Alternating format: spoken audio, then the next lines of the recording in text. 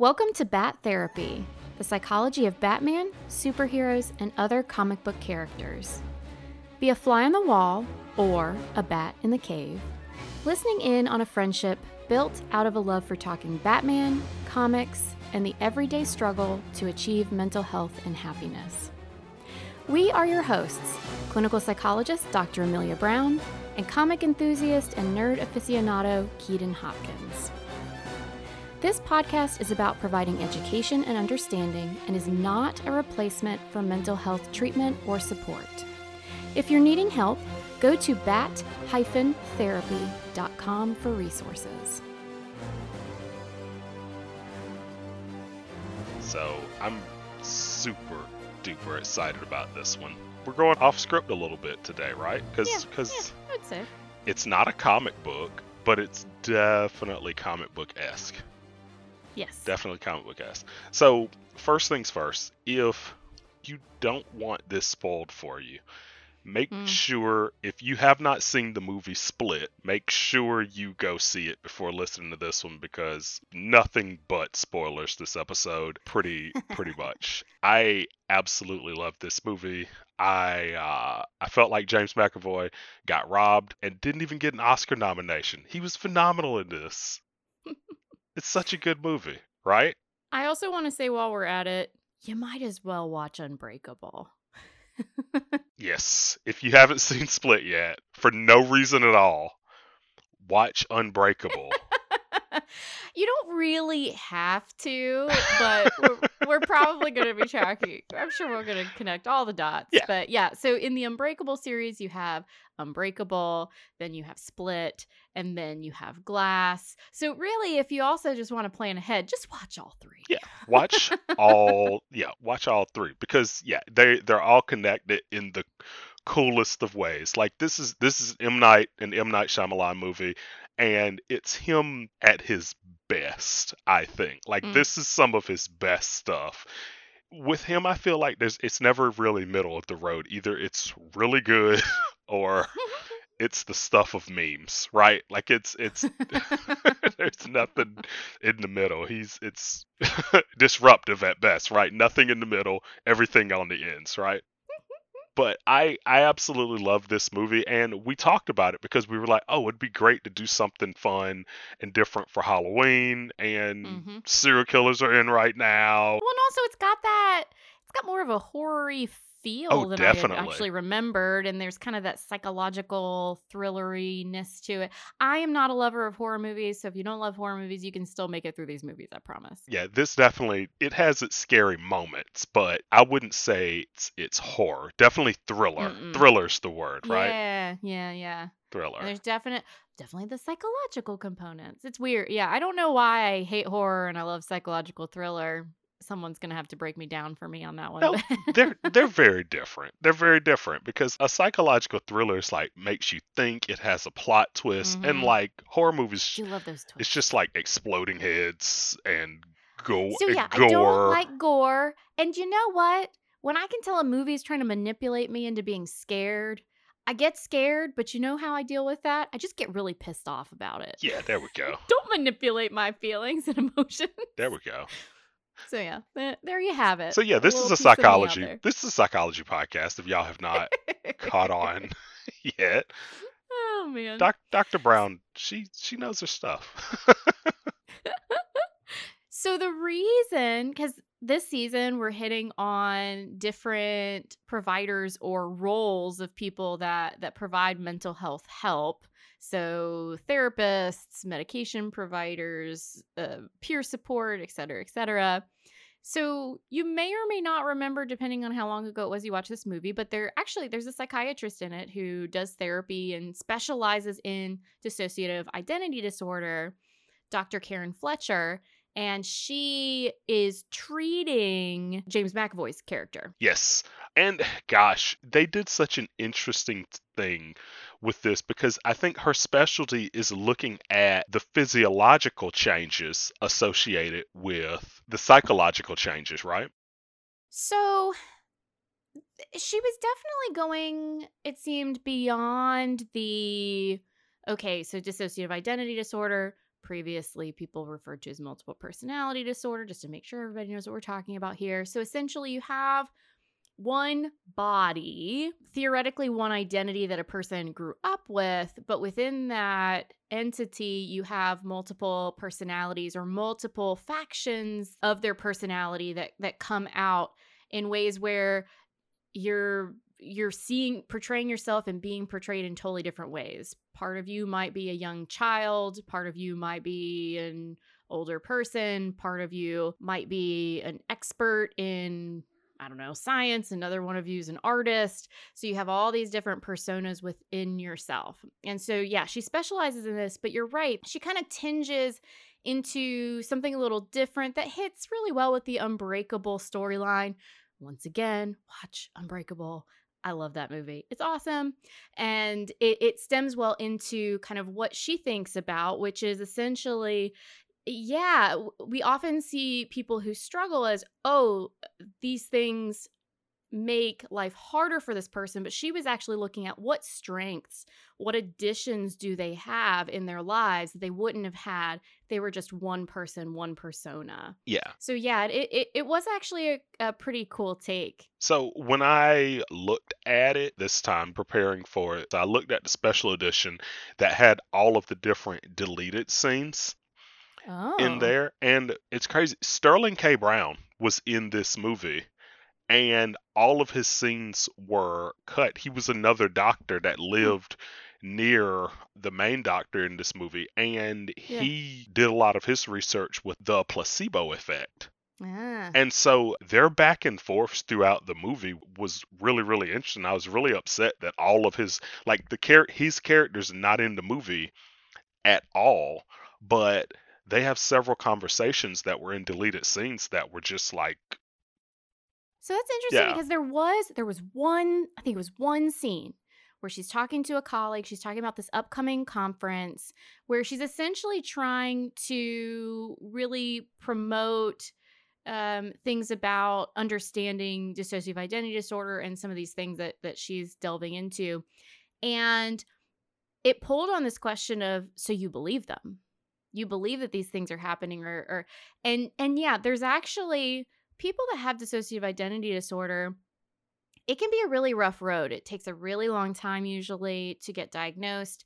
And there's even a lot of questioning as to a lot of times they might say the validity of the diagnosis. Is this something that is truly occurring versus what you were talking about is the placebo effect. So let's take hypnosis, for example.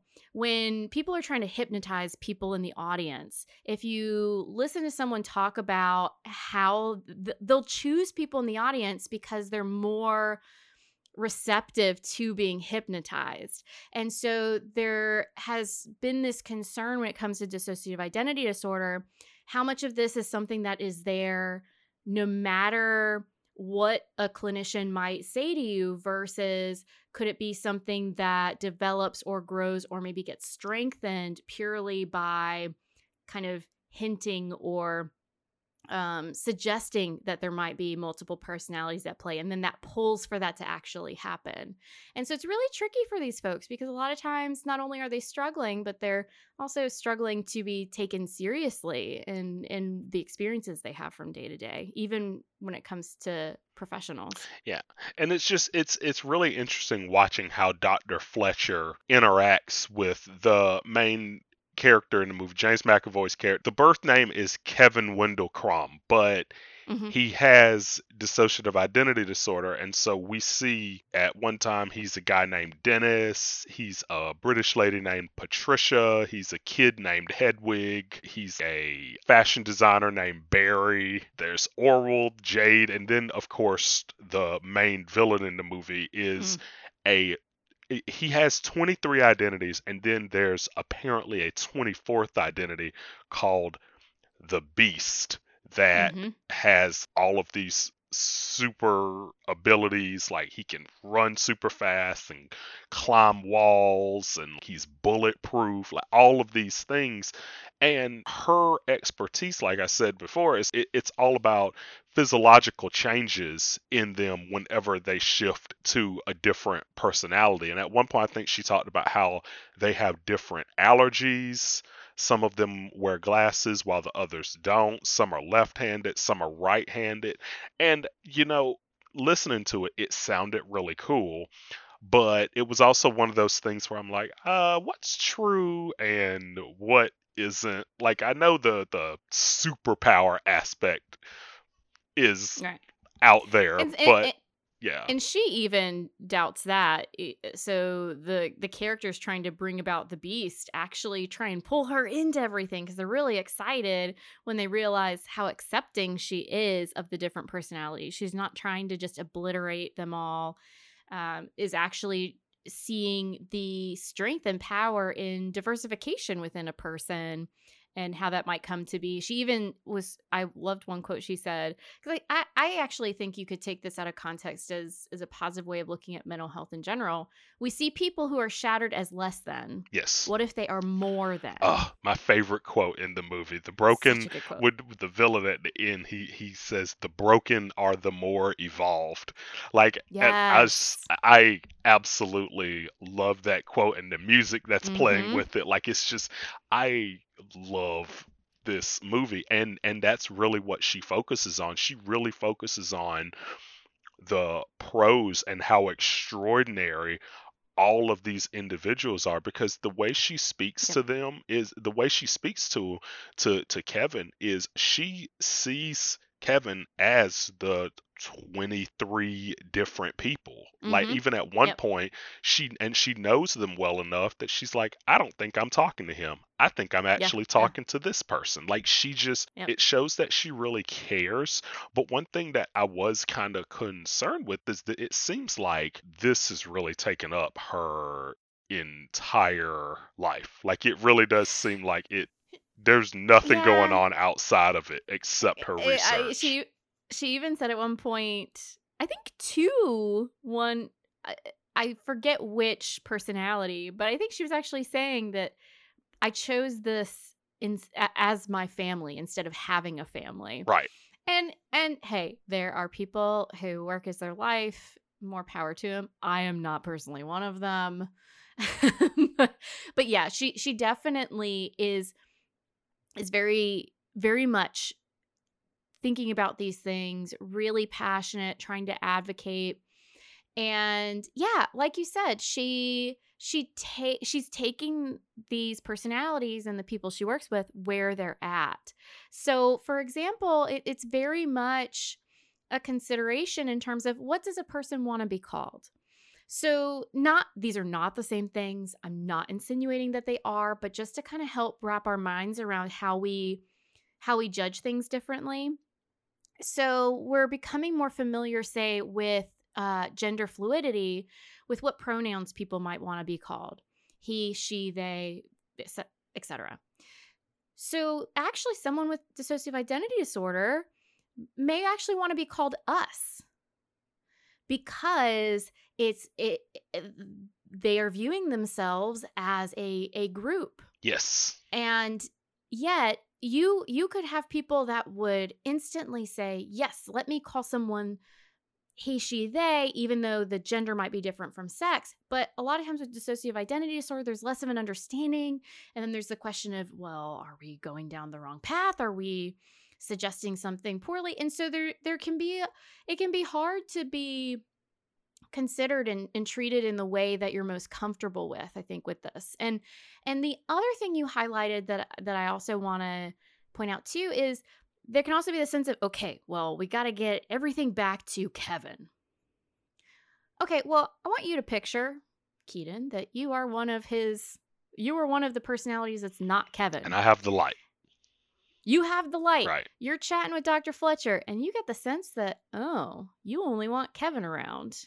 You're trying to force the rest of us to disappear or to go away in some way, or you want to give Kevin the skills so he doesn't need me anymore. And you might actually end up with more kind of conflict if you're not open and saying, okay, well, how do we just make all of this work as well for you as we can? Whether that means one personality, whether that means better coordination amongst you guys so you can function better from day to day.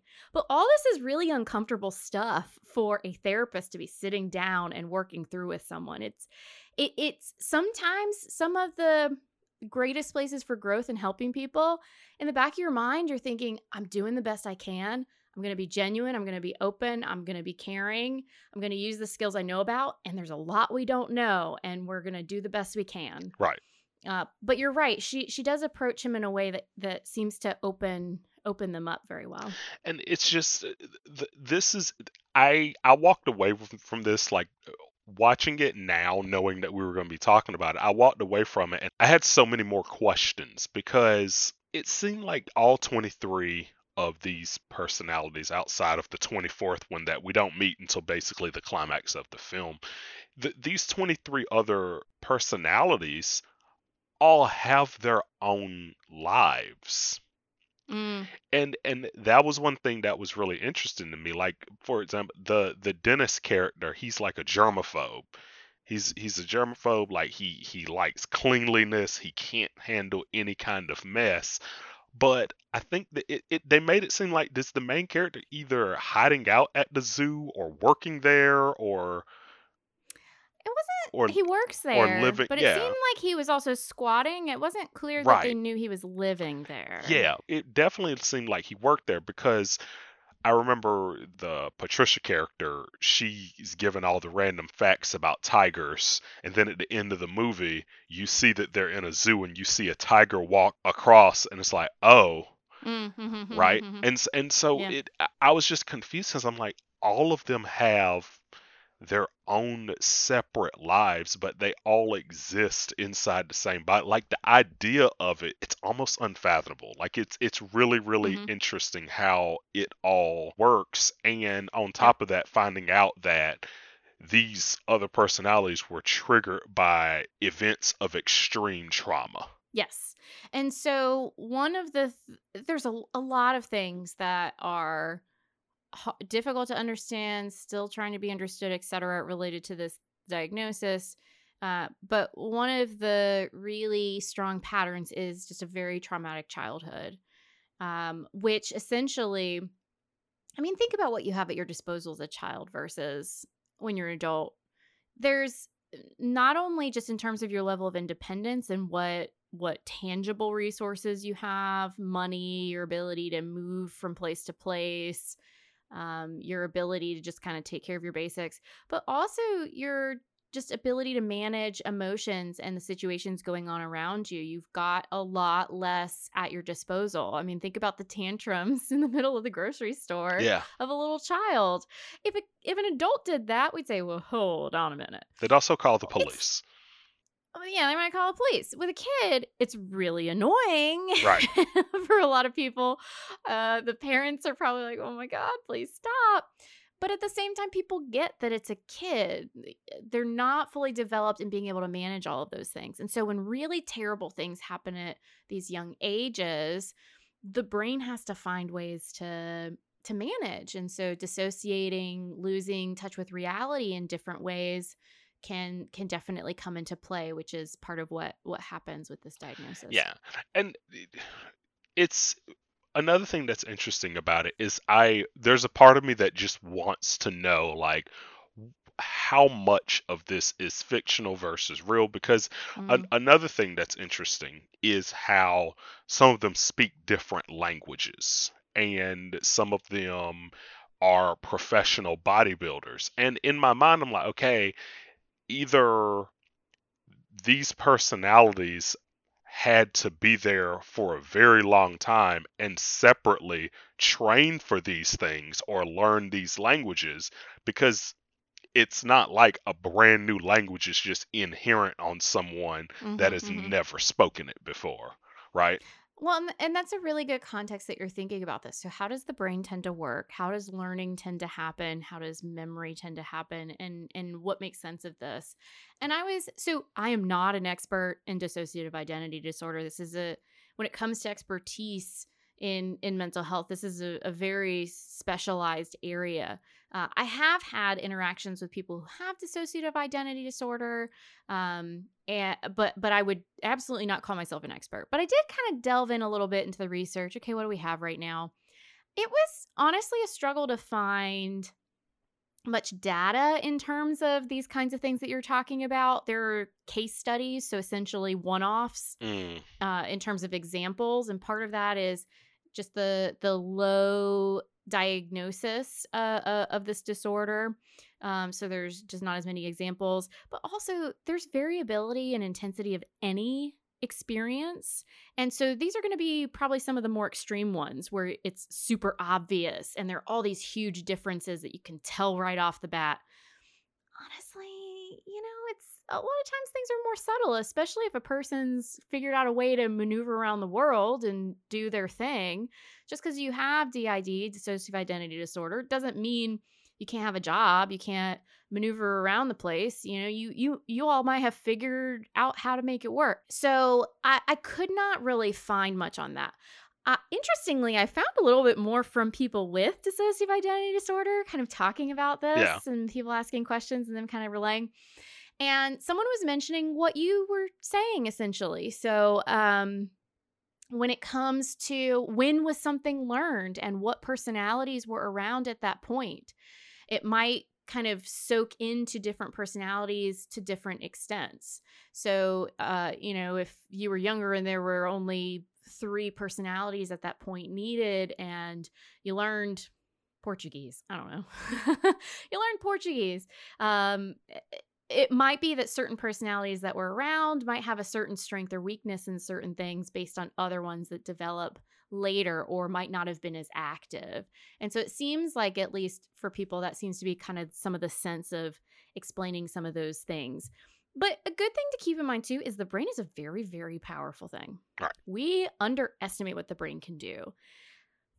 Think about, I'm trying to think of some examples here. Think about panic attacks. Right.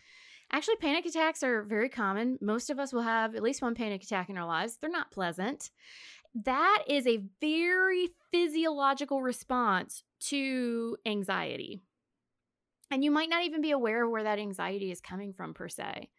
Or think about being so stressed that you feel sick or ill or nauseous. These are all examples of how strongly our brain can actually affect our bodies. And so a lot of times we see that as something, oh, there's something wrong with that person. How, that doesn't seem right. How in the world could there be these differences purely based on what your brain is doing? But man, it's just a powerful mechanism, and there are just so many ways we underestimate what it can do, and we're still figuring out so much of it. Yeah. And unfortunately, our good doctor does not get a chance to figure it all the way out, because throughout she's basically denying to the 23 personalities that there is a 24th one. She kind of doesn't want to believe it. Like, that's not a thing. That's impossible. And they're like, no, it's a thing. And because they're talking about a supernatural form. Right. And so she's been talking more about, okay, physical changes, but things that you would see within the realm of humanity. Yeah. Versus this creature that can crawl on the ceiling and has unbreakable skin people. and eats people. Yeah. Right. And at one point, of course, she does not make it through the movie, unfortunately. And he basically just bear hugs her to death. And you find out, like, these powers are actually real, because before that you had seen him running really fast and leaping, and it's like, okay, a person can do that. But she tries to stab him, and it breaks the knife, and it's like, oh snap, like, what is happening right now? Like, this is insane. But yeah, her demise actually ended up coming just from one. At a certain point, I feel like if you're checking on patients, you should have some kind of backup, right? Like, I don't think... Yeah, she just kind of walks off with him Yeah. back to his Lair. dungeon. Right. Right. It's very much a lair, right? Like, I don't... Yeah, I think that wasn't. It was a horror It, movie it, moment. It was. yeah, was. It would have been tough to figure out what to do, to be honest, in that situation. But yeah, going with someone alone somewhere without anybody knowing where you might be going, etc., not the best thing. Because during the whole movie, some personalities don't want the beast to happen, Right. to materialize, because there's terrible stuff that is being done to people, and so they're trying to stop it. So when they're in the light, i.e., when they have control of Kevin's body, what they're doing is reaching out to Dr. Fletcher, trying to get help. But by the time she's actually connecting with them, it ends up people are in the light that want the beast. And so there's all this back and forth, and she can tell something weird and shifty's going on. And there's all this talk about sacrifices and stuff that's probably concerning to her, but it's not concerning enough for him to get hospitalized. I mean, it was a tricky scenario to figure out what to do. I myself would be consulting with someone to maybe kind of, Yeah. I would be talking to another colleague to try and figure out what to do in this scenario, because there's a lot going on. Yeah, because honestly, there were a lot of moments in there where I'm like, at this moment right here is when she needs to possibly maybe see if she can have him detained for some more testing, because there were several different times when I was like, that doesn't sound healthy. She should look into that, but not by herself and not in a dark alley after hours. Like, she should maybe it was tricky, because that's one of those situations where they did a good job of making it so you're definitely concerned, but you're going to second guess yourself. Right. And those are the times when you go in the deep, dark, dungeony place with someone when you're not supposed to. Yeah. Well, because they kind of doubled her role up, because since she was basically the only person that knew this character. She was the only person that knew this character, essentially. And they kind of give her the role of a detective as well, because she knows all the different personalities. And like, I really liked one scene at one point, and it's like, oh, it's not that he just walked directly through that trash. It's like, yes, he did that as an act. No one would actually do that though. Like, she actually broke See, I'm not that smart. Right. I'm not that smart. I wouldn't have figured that out. Right. She actually broke these different characters down, and I thought she was a very brilliant doctor. And it's bad because, like I said, they cut out a whole portion of the film, her interactions with her neighbor that lived nearby, because they constantly talked about social interactions. And it's sad because she's basically lonely, and she actually has like a crush on him, and he doesn't pick up on it until it's hit like a really awkward stage. But the end all is kind of this thing where she basically accepts that this is my life and I don't have anything outside of it, essentially. And and that's why having a life outside of your job is useful. Right. It's right. Absolutely. Yeah. So, okay, I want to make sure that there is something that we talk about before, during this episode. Okay. Which is the fact that while I do enjoy this movie, I actually think they do a really good job of having her be a very caring person and showing some good ways of trying to approach someone who has dissociative identity disorder. I'm sure they don't speak for everyone, because every group has different people in it, but there are actually a number of people with dissociative identity disorder and other mental health advocates that are not a fan of this movie and are actually quite offended by the usage of the mental illness as an avenue for essentially a creative movie. And one of the issues with dissociative identity disorder in particular, it seems to be just really popular in terms of, let me make a fictional story that I can just take it in all sorts of different directions, and you never know, you have all these personalities going on, and it's in one person. Who can see that come? So people love using this plot line a lot, and I think that there are people that grow tired of it, especially because you've got this guy. Some renditions of Two-Face have a dissociative identity disorder kind of framework to them. There are a lot of places where there's some sort of violent component that comes into play. Right. Oh, yeah.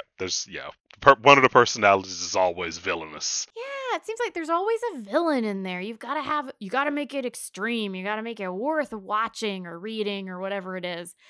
And it's kind of ridiculous how much people focus in on this diagnosis in general. It's definitely one of the most popular Hollywoody ones to use. And I think that folks grow tired of that, especially because, there always tends to be a villain within the personalities. Yeah. And one of the things M. Night was, when in some of the interviews he was talking about when he made this movie, he kind of had the idea of, yes, someone with multiple personalities, but also the idea behind autistic savants and some of the extraordinary things that they are able to do. It almost kind of sounds like he kind of meshed them together, like, the idea of someone with dissociative identity disorder that also had extremely rare and amazing talents. Yeah. And that's the tricky thing, is I do believe the message he's trying to convey. I mean, we brought up multiple quotes today that really struck to us that are really very recovery oriented in terms of, let's not look at people who have mental illnesses as completely broken. Let's look at these people as, hey, what have they gained from their struggles, or what strengths do they have? We tend to a lot of times focus on what problems, what issues, what's dragging someone down, what's causing the problems. But what's lifting them up? What's helping them be resilient? What's moving them forward? And it does seem like that's a message he's trying to convey. But for some people, I don't think they could get past the, okay, here's someone just, once again, using our diagnosis, having a villain, having the violence and mental illness correlation that you see constantly over and over and over again in the media and also creatively in what people form, is just something that people grow, I think, really tired and sensitive to, because it affects how people treat them too. Yeah, especially when they're constantly seeing it misportrayed and done the wrong way and campy and seeing memes of it all day. Like I can definitely see that getting very, very old and very, very frustrating. It is a very, very interesting thing to study, and it made me very, very curious. I went on a deep dive. Curiosity is not a bad thing. Yeah, curiosity is not a bad thing.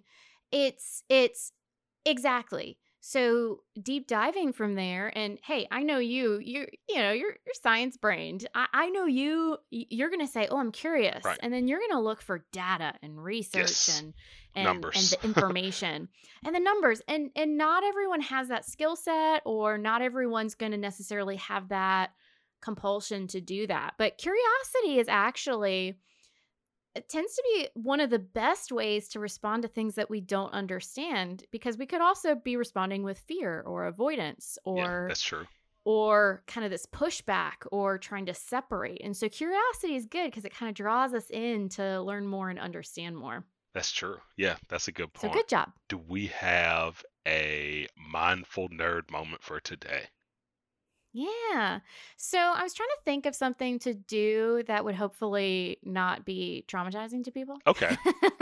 There's a lot of intense stuff that goes on. I know. It's very intense. A lot of intense stuff in this Oh my gosh, very intense. Yeah, but I wanted to stick with the theme of, doing something, a mindful nerd moment that still connects to the material. So what I was thinking was we could focus in on Kevin Wendell Crumb.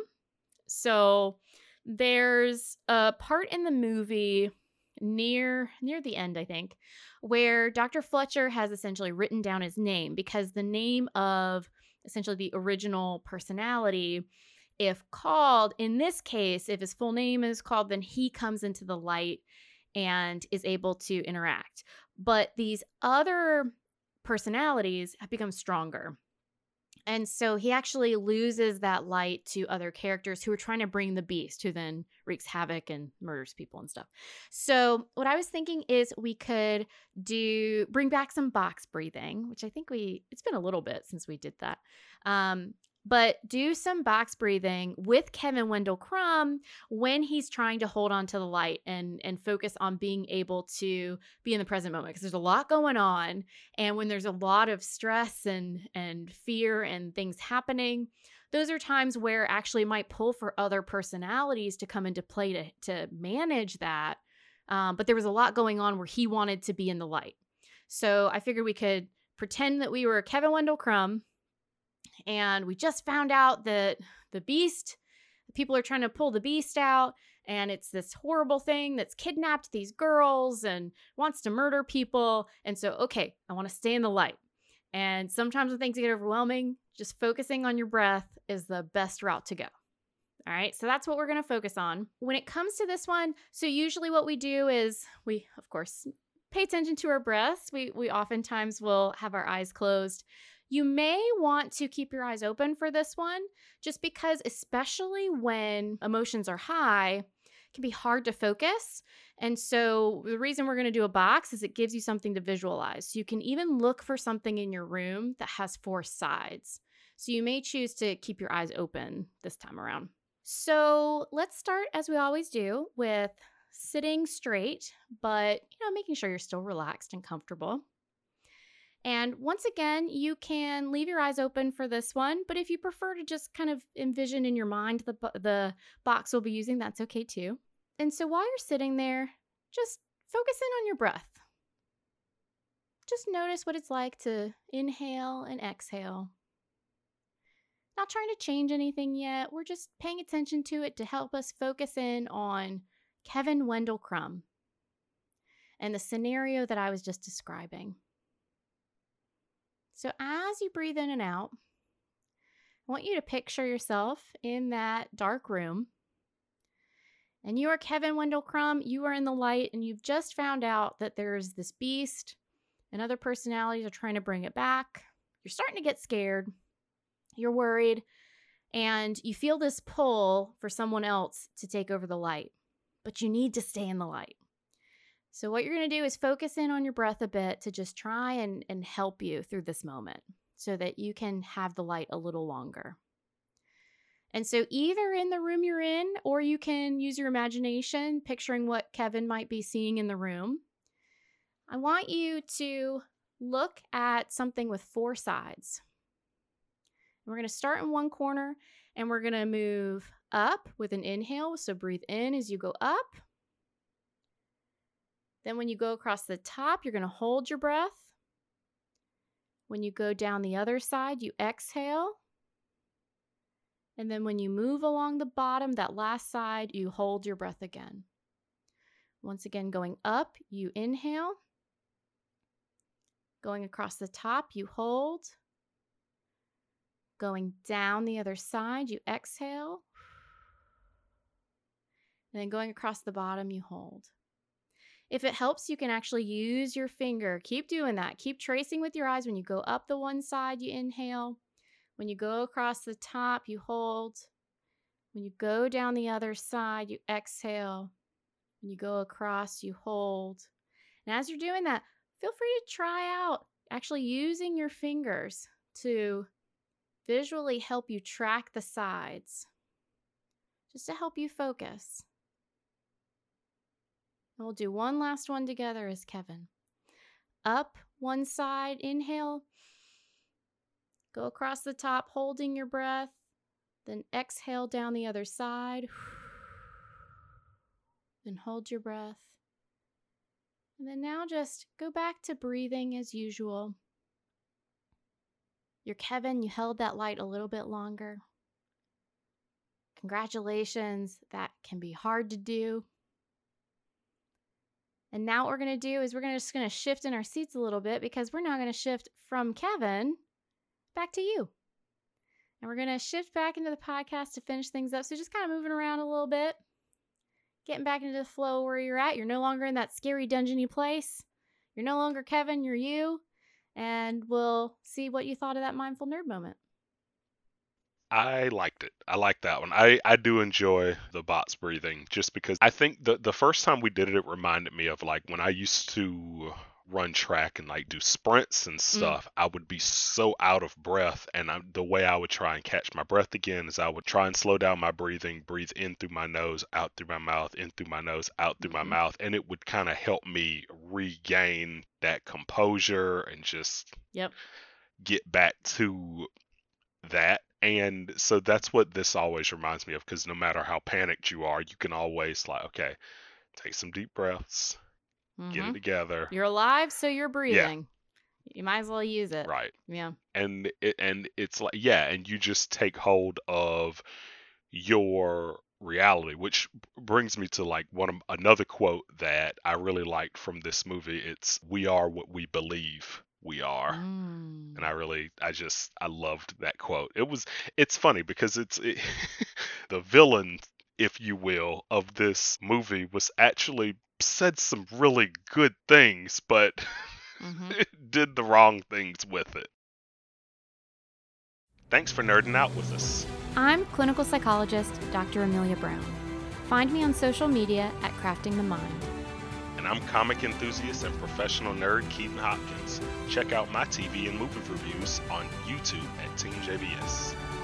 Check out our website at bat-therapy.com, our Bat Therapy YouTube channel, and follow us on social media. See you next week, same bat time, same bat channel.